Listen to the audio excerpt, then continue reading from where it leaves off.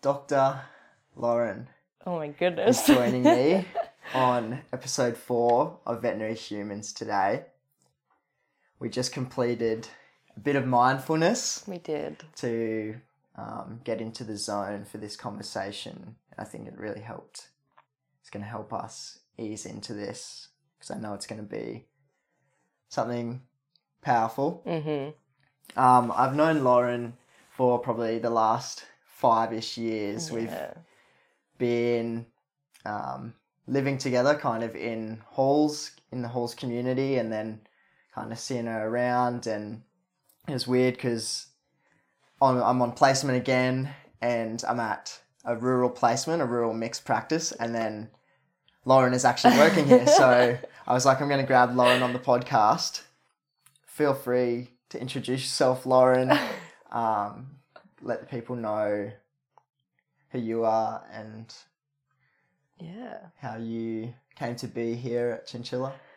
Yes, well, I'm Lauren. I graduated at the end of 2022 from UQ, and I always wanted to move out west ever since I started uni, really. And it just happened to be that I ended up in Chinchilla, which is great, and I'm loving it so far. Mm-hmm. Yeah. Thank you for joining me today. No worries. So I want to quickly say something because, you know, we've known each other for those years, and I've seen you actually kind of, you know, progress through, I think, 2nd, 3rd, 4th, 5th year. Yeah. And I was talking to you about it earlier this week, but you know how you go into the the room where the vets sit, any 5th years or new grads probably understand me. Yeah, the vet office. You're following the vet, and then you get into the vet office. Yeah. And I think I was with you on a case, and I think it's like the 2nd day. Yeah. And kind of march in there, and the vet always takes the seat, and then the vet student stands there awkwardly. Yeah, standing there awkwardly.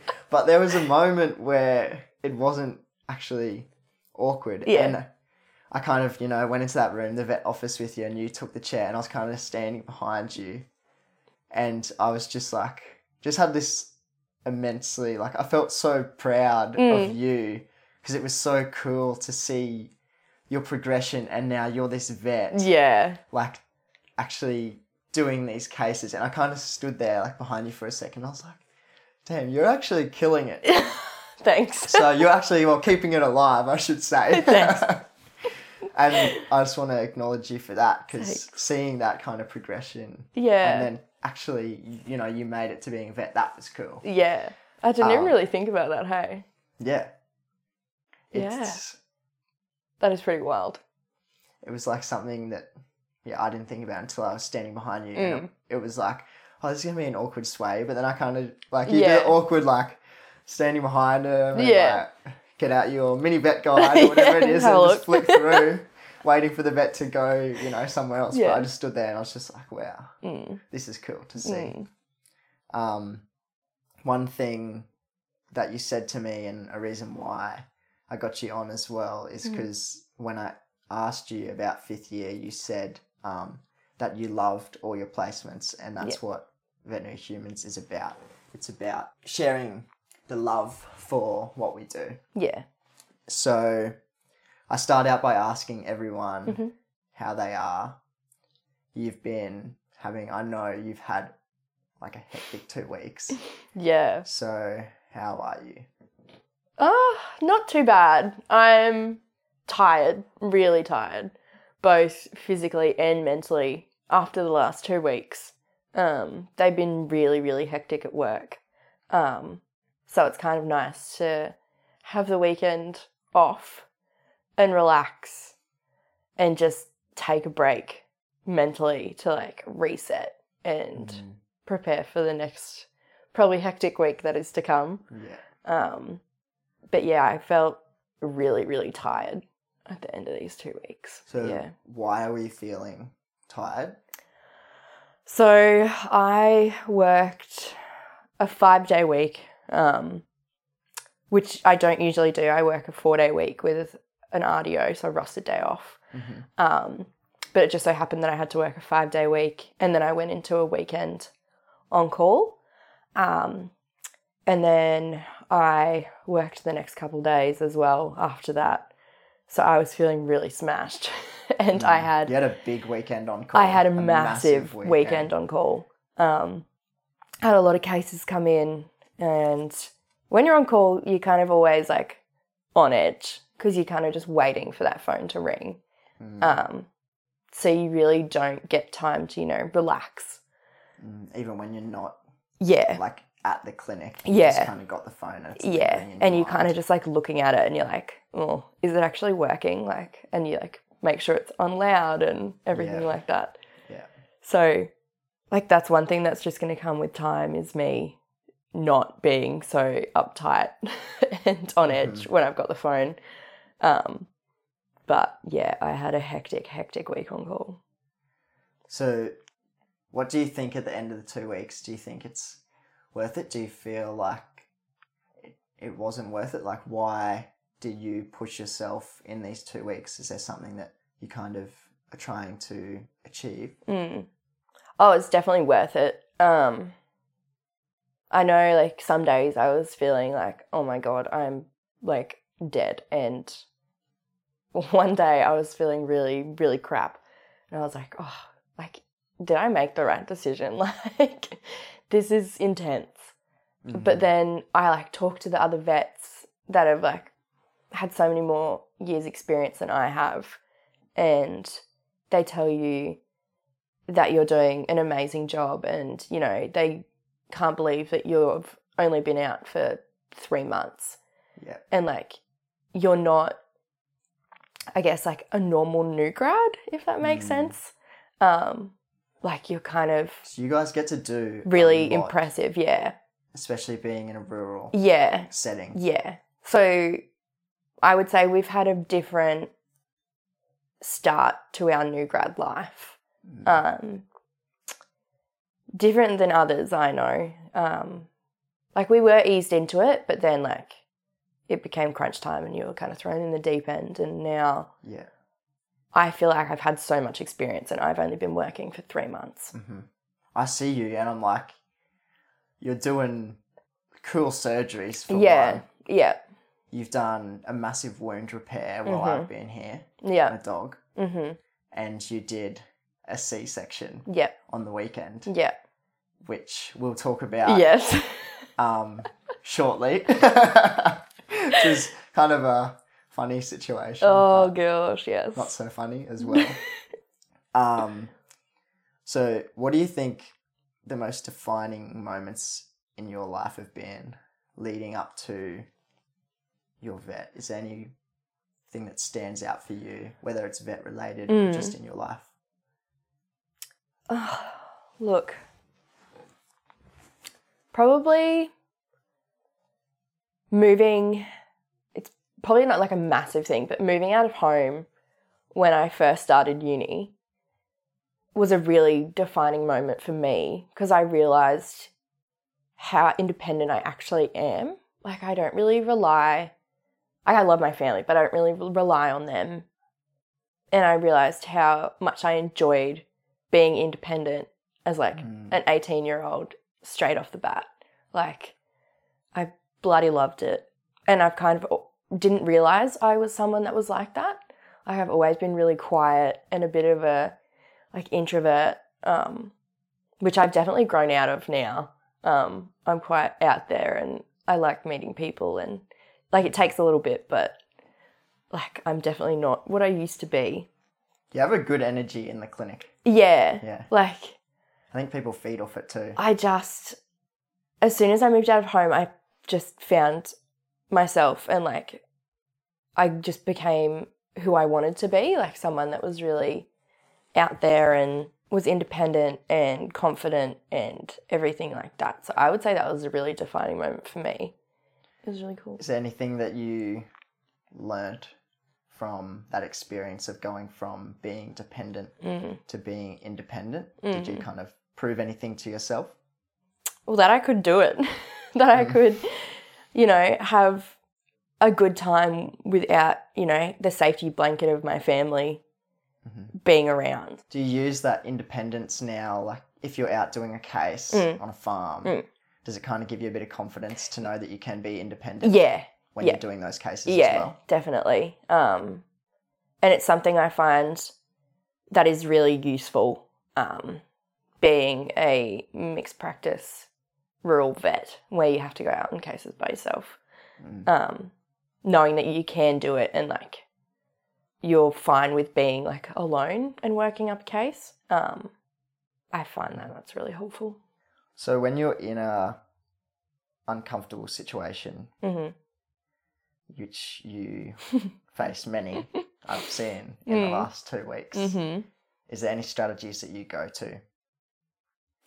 Anything that you kind of think about? Is it the fact that you know you can be independent? Or is there something else that you use in the moment?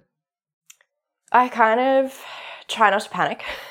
Yeah. Take a step back. Yep.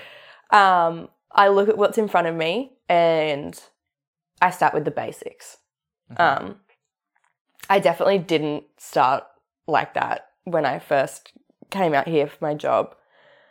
I remember the first couple of tricky cases I had, I kind of like freaked out. And I was like, oh my God, what do I do? And the vets that I work with were like, just take a step back, focus on the basics. What do you need to do? And I've kind of adopted that now when I have those tricky cases. And it just takes the pressure off you and takes the stress off it, because that's what makes you crumble with a case, is when you're overwhelmed and stressed and you just can't see clearly.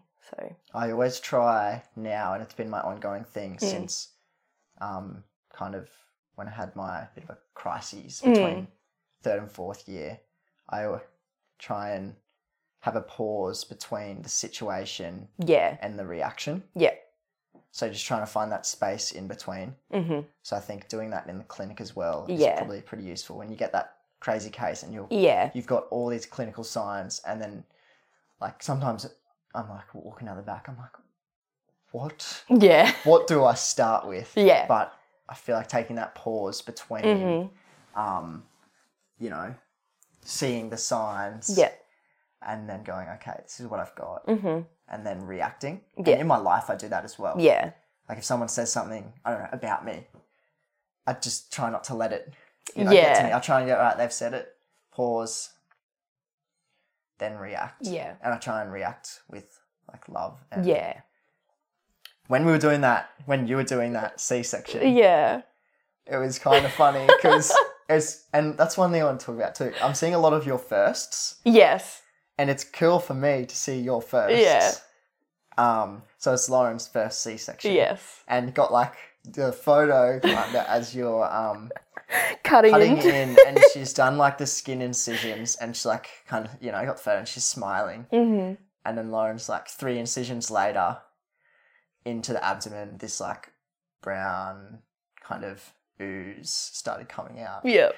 And then Lauren's like, oh, this isn't good. Yeah. But then it was great because you had the support from your seniors on hand, and she was able to come in and, you did figure really out what the heck was going on. Ended up being like a ruptured uterus, and the dog survived, and you saved that dog's life as well as, wild. Like 3 puppies. Yeah, 3 puppies. So that was cool. Yeah. Just want to acknowledge you for that, definitely. So I have a question about compassion fatigue. Which is also actually from one of my followers. And we were just having a quick chat about whether Lauren has any experience with compassion fatigue before the podcast. Do you have any experience with compassion fatigue? Obviously, it's really, really prevalent in our industry because we're all people that are very giving and want to do what's best for the animal. Like I was saying to you earlier, I can definitely see how it happens. Like even now I've been working for 3 months and I can see like kind of how it occurs. Like some days I forget to eat lunch because I'm, working up cases and looking after hospital patients and making sure all of my clients and my patients are being seen and, having their problems dealt with and making sure their animal's okay. And then I get to the end of the day and I'm like dead because, you know, I haven't eaten and everything like that. And I'm like, that's not good. Like I should be, you know, looking after myself because if I'm not okay, then no one's going to be there to see the animals. So that's really important. And I talked to my like senior vets about that as well. And they said that, you know, they dealt with the same thing and it's just learning about balance and, you know, taking 15 minutes out of your day just to sit, eat something and have a bit of a mental break and then get back into it. So I can definitely see how it happens and it's a very slippery slope. Yeah. So you've got to be really careful. I've done a bit of research about compassion fatigue, and for anyone listening, the definition that I've kind of gotten of compassion fatigue is any emotional, physical, psychological, spiritual exhaustion due to repeated exposures of others' suffering. Yeah. So in our case, it's repeated exposure to animals suffering, or maybe it's even your colleagues suffering, and people either seem to be responding in a way that they suppress it, or the fact that they take that suffering on and then they actually start to demonstrate signs of like taking on these traumas. And kind of what you've spoken about is an imbalance, which is what they talk about a lot of the research that I've been doing about it. So it's a lack of devoting time to yourself, and I think it's important that you are taking your lunch breaks and taking that time, because if you don't have that balance, that's going to be the first thing that's probably going to send you down that slippery slope. And also they speak about the fact that it's not a character flaw, because people think, you know, it's just a me problem, and it's not. It's a completely natural and normal thing to happen to everyone. So just acknowledging that it's not just you in that situation, and that it's completely normal, and that in doing that, it's validating the fact that, okay, this is a real thing. And then you go, how am I going to approach it? So one thing that I really liked about in the research that I kind of did was the fact that, yes, recognizing it's normal, validating that it's normal, but they kind of talk about telling the full story, because it's the idea that if you're focusing, and I don't want to be saying this is like continually focusing on the positives, like you just look at the positives, but in a way that is important too, because you got to look at the whole picture. So what happens when you're focusing on kind of, you know, the suffering of the animals, you actually start to like see more of that, and you're only noticing that, and it becomes overwhelming. So they actually have this thing called compassion satisfaction, which is like the balance, and it's about looking at the other side of the thing. So it's about the pleasure that we derive from work. So it's really about focusing on what you do love about the job and noticing those things to kind of balance it up as one step. So I really liked that fact. So I think like next time anyone's experiencing compassion fatigue, think about having some compassion satisfaction. That's one thing. And then also some of the other, I'll just quickly run over some of the things. And this is from a psychologist, some of her tips. So I'll just run over the main ones that I kind of liked. So firstly, you have to know the signs. So you're noticing maybe some signs. Right? And it's good that you're acting and you've spoken to your seniors. And I think that's kind of like step one, right? And then they talk about resetting and taking care of your basic needs. Making sure you're eating, making sure you're sleeping, making sure you're exercising, making sure maybe you're taking some meditation. Are you looking at things that inspire you, and are you able to use them moving forward? And then they talk about not only noticing the signs, but beware noticing any destructive behaviors. So they talk about any things that, like alcohol, drugs, some people go shopping. And it's like things that they're doing to, as a distraction. I really liked. So this is all about, you know, noticing what's happening. So what do we actually do? So it's about practicing self-compassion. So it's about what do I feel and how do I feel? And about walking, like coming into the present moment and walking your body through the sensations. Being like, it's okay to feel like this. And there's one thing that actually they spoke about is practicing radical acceptance. And I think you said it before. Sorry that I'm kind of going on a spiel now. No, but it's fine. this is like some research that I think is pretty important that I've done, and I spent a bit of time on it. Was taking away the sense of responsibility for righting wrongs and healing the hurts of all the animals, and just radically accepting the fact that you can't be in control of those animals all the time. Yeah. I think that's important because it's what drives us, because we want to save the animals. Yeah. And we want to help relieve them of suffering. Like, it's sometimes a disproportionate responsibility. So maybe removing the if only thoughts. Yeah. Trying to do that. So radical acceptance of what you can control in your life. And I guess the last thing that in the quick bit of research that I did, or last two things I'll quickly race over, were compartmentalization. And I think this can be seen possibly wrong. I don't think suppressing emotions is the right thing to do. No. So definitely seeking support and friends and talking about it. You have your senior vets, which is awesome. That's what, one step of it too. It's talking to others and having their experiences, learning from them. Yeah.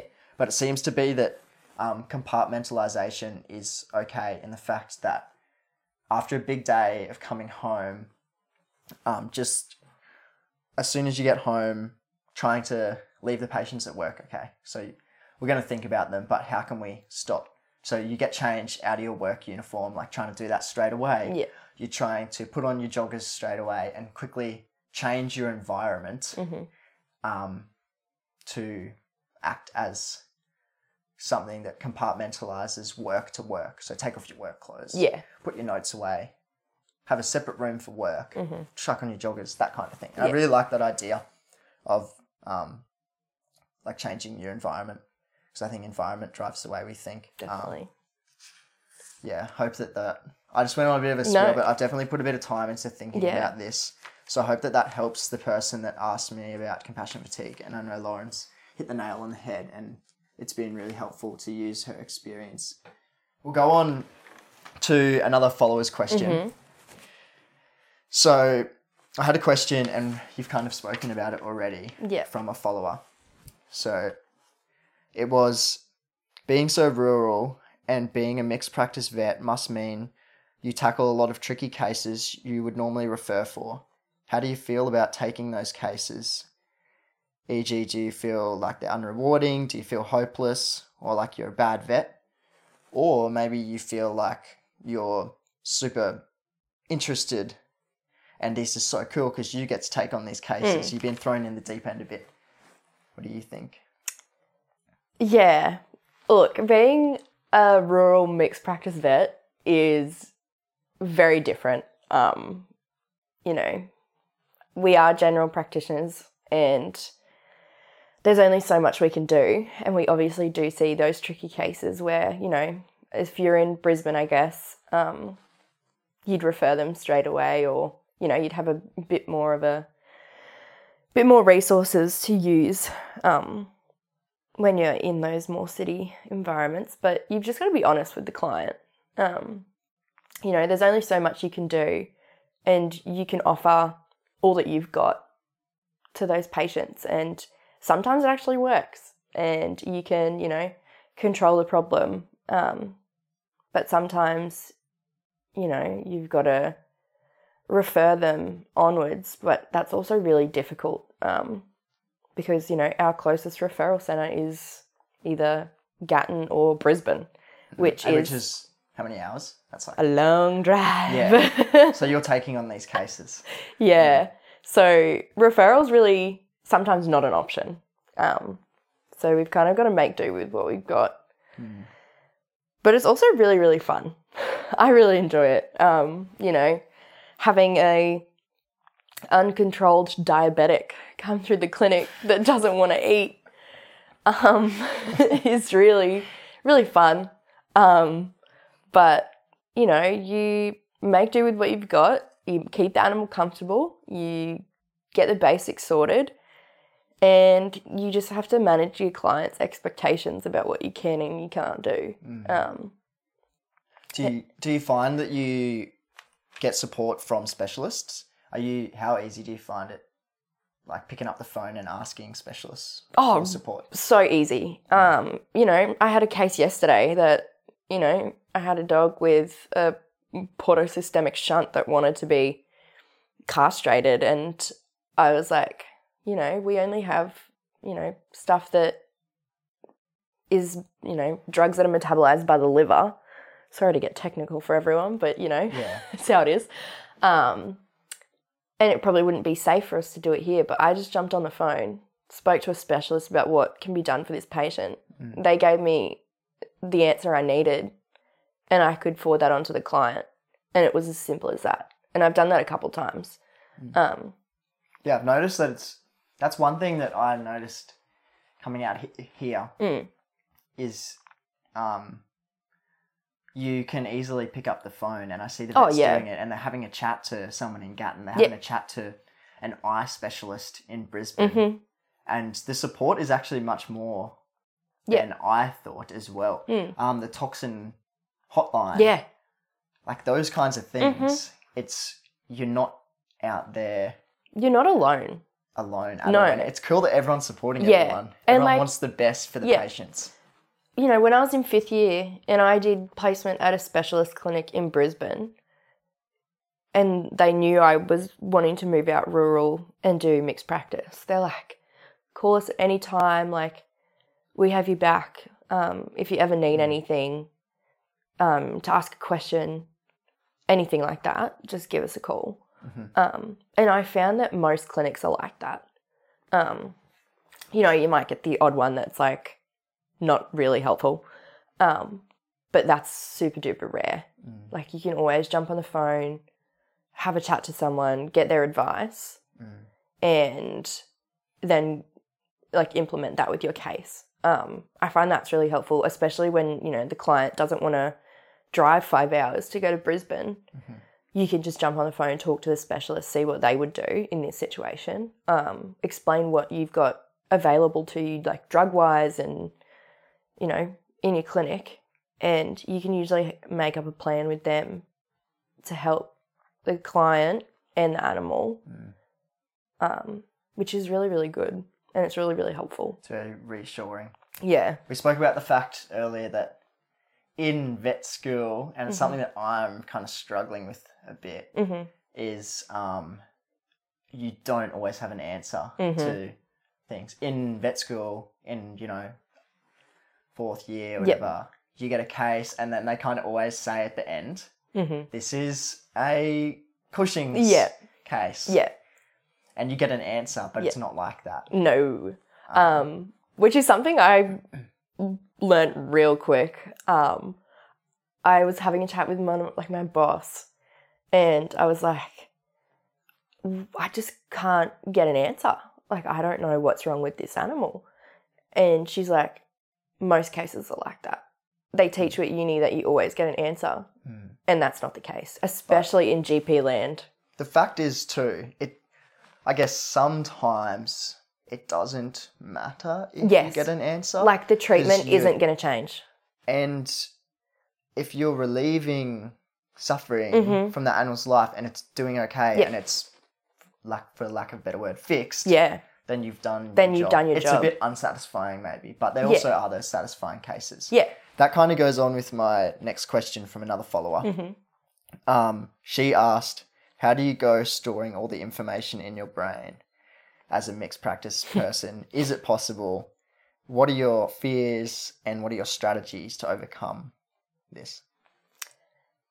In vet school, they expect you to know bloody everything, you know, and you kind of have to, because like you're sitting exams and things like that.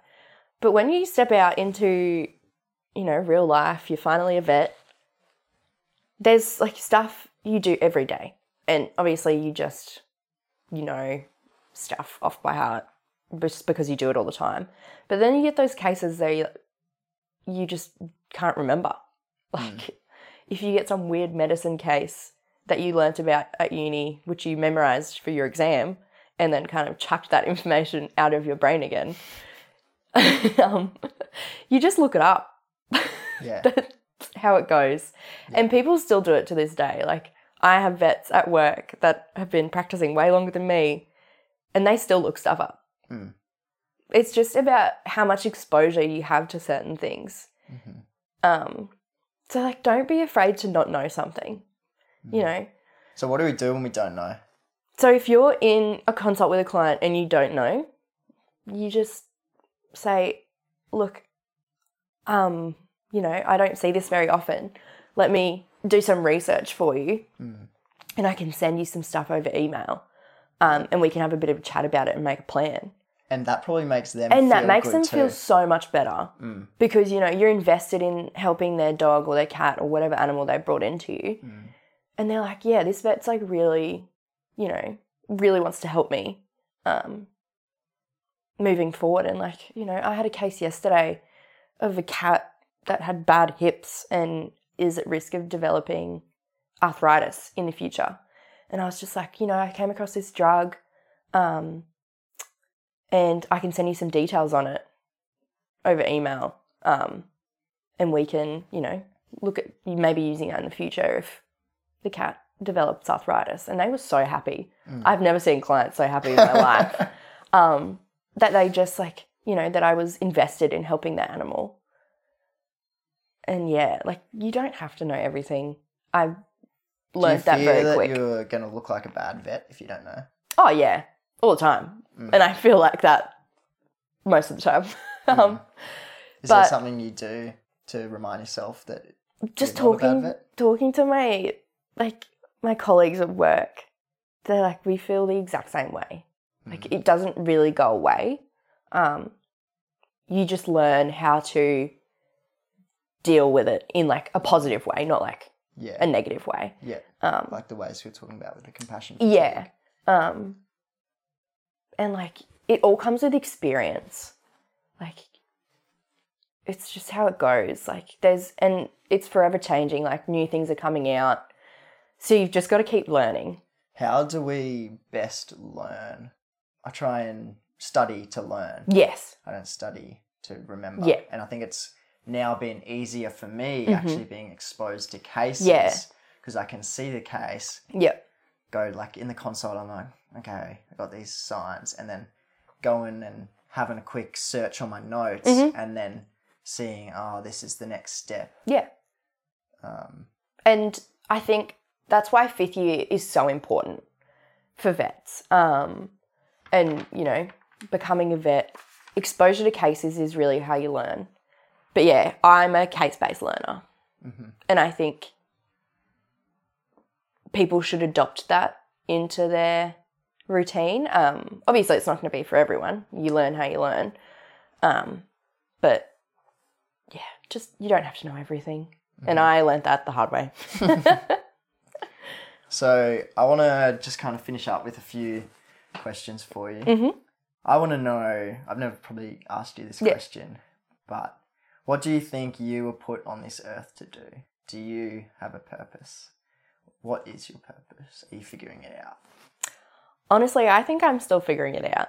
I have always wanted to be a vet. There's, you know, I've had times where I'm like, oh, maybe I want to do that. Maybe I want to do that. But it always came back to, nah, I want to be a vet. But I'm just living life at the moment, loving being a vet, loving where I'm living, and loving the people like in the community here. And I'm just enjoying life. Your purpose can be simple too. Yeah, exactly. It could literally be like your purpose might actually be that you just want to love life. Yeah.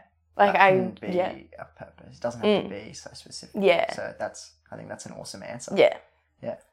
I think that's the thing. People think your purpose is meant to be this massive, big thing. Like, yeah, this is what I'm supposed to do. And people, I think, get a bit scared when you ask them what their purpose is. So even something simple, I reckon, like you said, is a good purpose. I have 2 questions that I kind of hide from everyone at the end. So you haven't seen these before. There's a few like mindset issues and we've spoken about them already. But do you think what is the biggest mindset problem with the veterinary student space? do you think it's something we spoke about? Biggest mindset issue. I feel like we said earlier, having to know everything. And it's really drilled into you at uni. So I feel like the uni is kind of at fault, I guess, for this. And like having like the crazy cases, like something you're never ever going to see, but like you've got to learn it and you feel like you've got to remember it. And you don't know what those are until you get into 5th year. Exactly. I just think... So we feel like we have to learn everything. Yeah. But actually... You don't. But then you feel like you still have to because you don't know which are the ones that you're actually going to see. Exactly. What are the common things? Yep. So that's probably the biggest mindset issue. And then once you get out, as long as you know the basics, you'll be sweet. Yeah. Like, know your little vaccination protocols and what's common in your area of work. Like, for Which me... you'll learn on the job too. Yeah, for me is snake bites, rat bait, toads, pig rips, hit by cars. Yeah. You know, you learn what's common in your area. My final question to everyone is, if you had the entire veterinary industry in front of you, so they probably wouldn't all fit in this room. What would you say to them? Oh. If you're up there with your mic and you're like, yo, what would you say? Oh, honestly, I don't know. I have no idea. I'd probably just stand there frozen. I feel like I don't have enough experience yet to give out a really big words of wisdom. I think I'm still learning. Maybe that's what you say. I'm still learning. Yeah. And that's okay. And that everyone that hears that probably goes, fuck, I'm still learning too. Yeah. So maybe and you're always going to be learning. I think that's it. I'm still learning. Well, thank you, No Dr. worries. Lauren. Thanks. For spending your Saturday morning with me today. This has been a great conversation. I've actually enjoyed this. I've has enjoyed this a lot. Like, I kind of want to keep talking, but we'll wrap it up for the purpose of the podcast. Yeah. For anyone that, got something out of this conversation, please go onto Instagram and follow my page, The Conscious Vet. And I really would like to know which parts of this conversation landed the most for you. Yeah. And if there's maybe something that you'd like me to talk about in the future. I loved the fact actually that in this conversation I got some of you guys, the followers, involved. Yeah. And I had your questions, which really sparked a good conversation. Yeah, So I'm going to do that more and more. Yeah. Let me know what landed for you. And finally, Lauren, I just want to thank you for being a veterinary human. Thank you.